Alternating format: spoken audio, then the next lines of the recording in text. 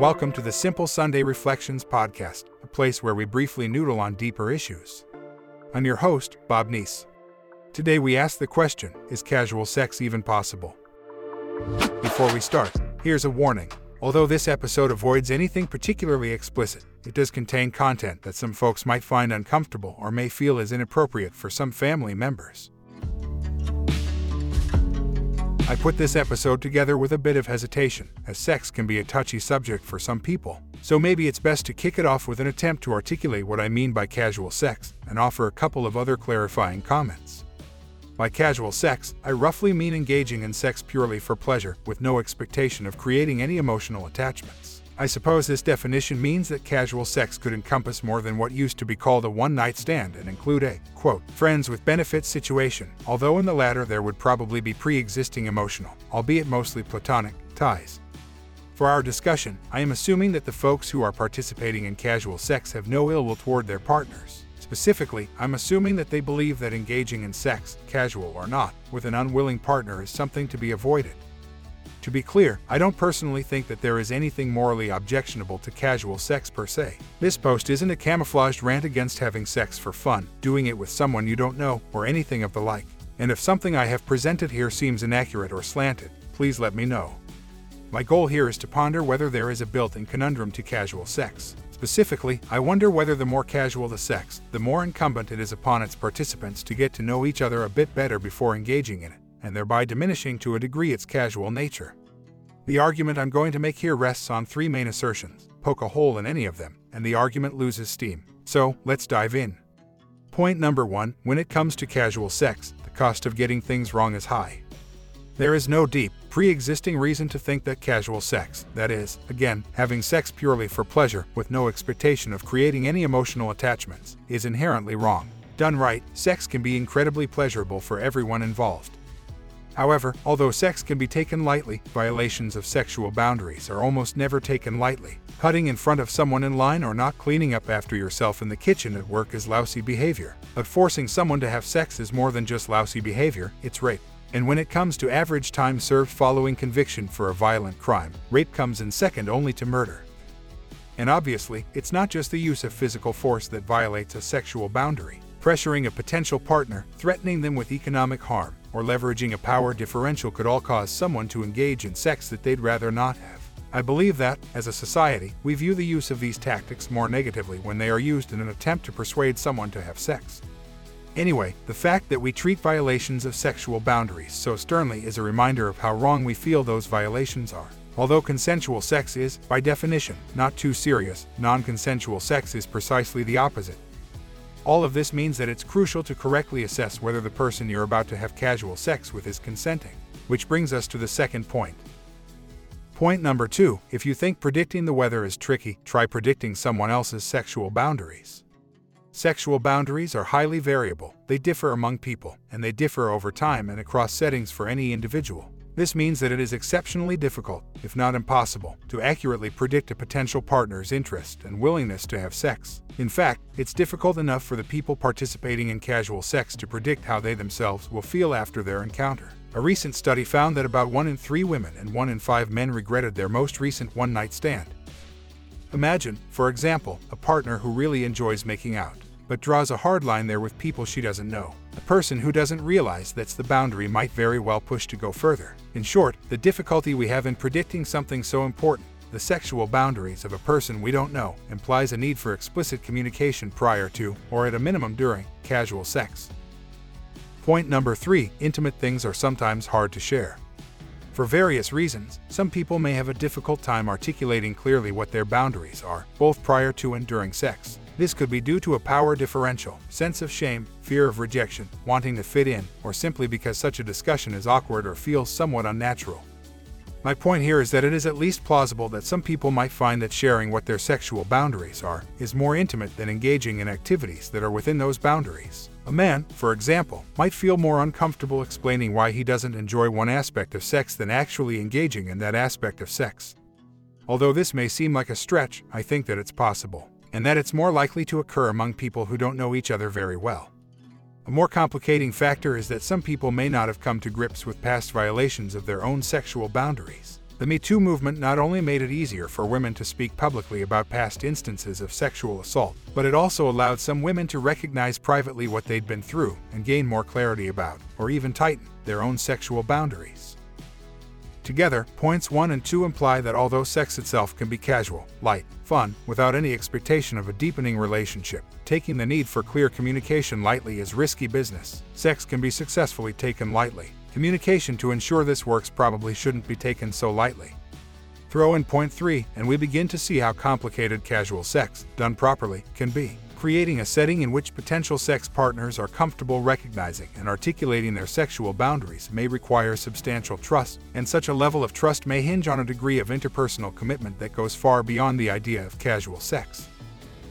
If all of this seems a bit abstract or sterile, consider the encounter between comedian and actor Aziz Ansari and an unnamed woman who used the pseudonym Grace in a Babe.net article recounting their evening. Briefly, Ansari invited Grace, a woman that he didn't know well, to his apartment. They engaged, on and off, in kissing, touching, and oral sex. The woman reported that during the encounter she tried to slow things down or stop Ansari, but that he was insistent. She eventually told him to stop, he relented, and she left his apartment. Later, the woman texted Ansari to tell him that she was uncomfortable with what had happened. He replied with an apology. This encounter became a mirror of sorts, in which people's attitudes about sexual boundaries and how to handle casual sex emerged. Here's how Wikipedia describes the reaction to the Babe.net article and the encounter itself. Media critic Allison Davis, who later interviewed the article's author, Katie Way, called the Babe.net article, quote, some combination of as told to and reported piece and mourning after group chat gossip, saying that it became a, quote, flashpoint of discussion about #MeToo.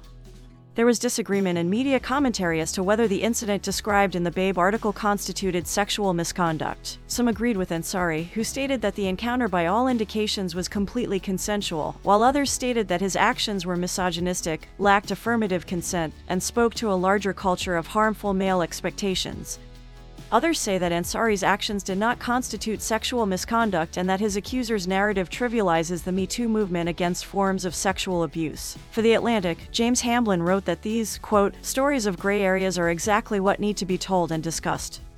Hamblin went on to say that, quote, even Ansari, the semi-ironic expert who authored a book on interpersonal communication, was seeing something totally different from his date, Grace, who felt coerced. My point here is not to make a judgment about whether Ansari's behavior rose to the level of sexual harassment, or whether Grace was clear enough about her boundaries early enough in their evening together. Instead, my point is that no matter how you personally see this situation, one thing is clear, someone else will likely see it very differently. This, I believe, is the fundamentally tricky part of casual sex. To ensure that everyone is totally fine with what is happening, those engaging in it probably need to build enough trust between them to allow an explicit discussion of boundaries. In short, it seems to me that this level of trust construction and the communication that needs to follow is not at all casual. I don't want to give the impression that being in a meaningful, committed relationship with someone is the solution to this conundrum. Obviously, being in a relationship does not guarantee that sexual boundaries will be respected. It turns out, for example, that many women consent to sex that they don't want, and that generally happens within the context of an existing, quote, non-casual relationship. They do this for a variety of reasons, including fear that their partner will lose interest in them if they don't have sex, a desire to avoid verbal haranguing from their partner, and a belief that compliance with their partner's sexual request is an obligation of their relationship. Clearly, being in a relationship with someone doesn't avoid the challenges of navigating sexual boundaries. Perhaps if Americans didn't have such deeply rooted hang-ups about sex, being in touch with one's sexual boundaries in real time and clearly articulating them to potential partners wouldn't be so difficult. But we have a long way to go, I think. In a study of male-female hookups among college students, for example, men were asked who initiated the sexual activity. 38% said they did, 30% said the woman did, with the rest being attributed to both partners. But women's recollections were quite different. 58% of them said the man initiated the activity, and only 13% said they did. In explaining this gap, the researchers said, quote, we suspect that women are reluctant to initiate or to claim doing so in hookups because of the double standard of sexuality. That is, because women are judged more harshly for engaging in casual sex than men are. Anyway, if we were able to unburden ourselves of our sexual hang-ups and stigma, it's at least possible that both the sex and the check-in to ensure consent could be more casual. Baked-in regressive cultural norms about sex may very well be getting in the way of a lot of healthy fun. If this is the case, and I think there is a hefty dose of truth here, then it should be addressed. but culture changes slowly and in mysterious ways. And until we all get to the point in which talking personally about sex and our personal boundaries is as easy and shameless as talking about what movies we like or don't like, engaging in meaningless sex without meaningful communication is risky business. Along with each reflection, I try to give an honest assessment of the material I've presented and how well any argument I've made is likely to hold up. I'm giving myself a grade of C on this episode. Here's why. My argument largely rests on a series of interlocking assertions that violation of sexual boundaries is a serious matter, that communication is a prerequisite to ensure that such boundaries are respected, and that such communication requires a level of trust not likely to exist between people who don't know each other well. I think these assertions are relatively solid, although I am not sure that I could prove them in an airtight manner to a skeptic.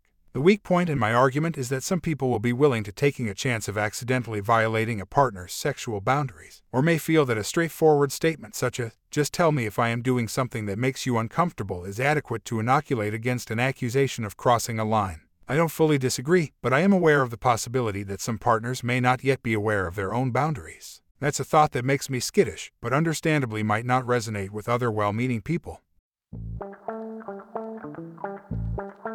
Thanks for listening to this week's episode of the Simple Sunday Reflections podcast. If you have any questions, comments, complaints, or suggestions, please send me an email. The email address is simplesunday, all one word, @thatradioshow.com. Again, that's simplesunday@thatradioshow.com. If you enjoyed today's episode, please consider giving it a review wherever you get your podcast. That will help other people discover us. And please subscribe to the podcast. That helps get the word out too. If you prefer to read these reflections, you'll find us over at Substack. The link is in the show notes, or you can just search there for Simple Sunday. Simple Sunday Reflections is a no mic needed production, and our podcast is a member of the That Radio Show network. Again, thanks for listening. We'll get together soon for another episode. Until then, be well.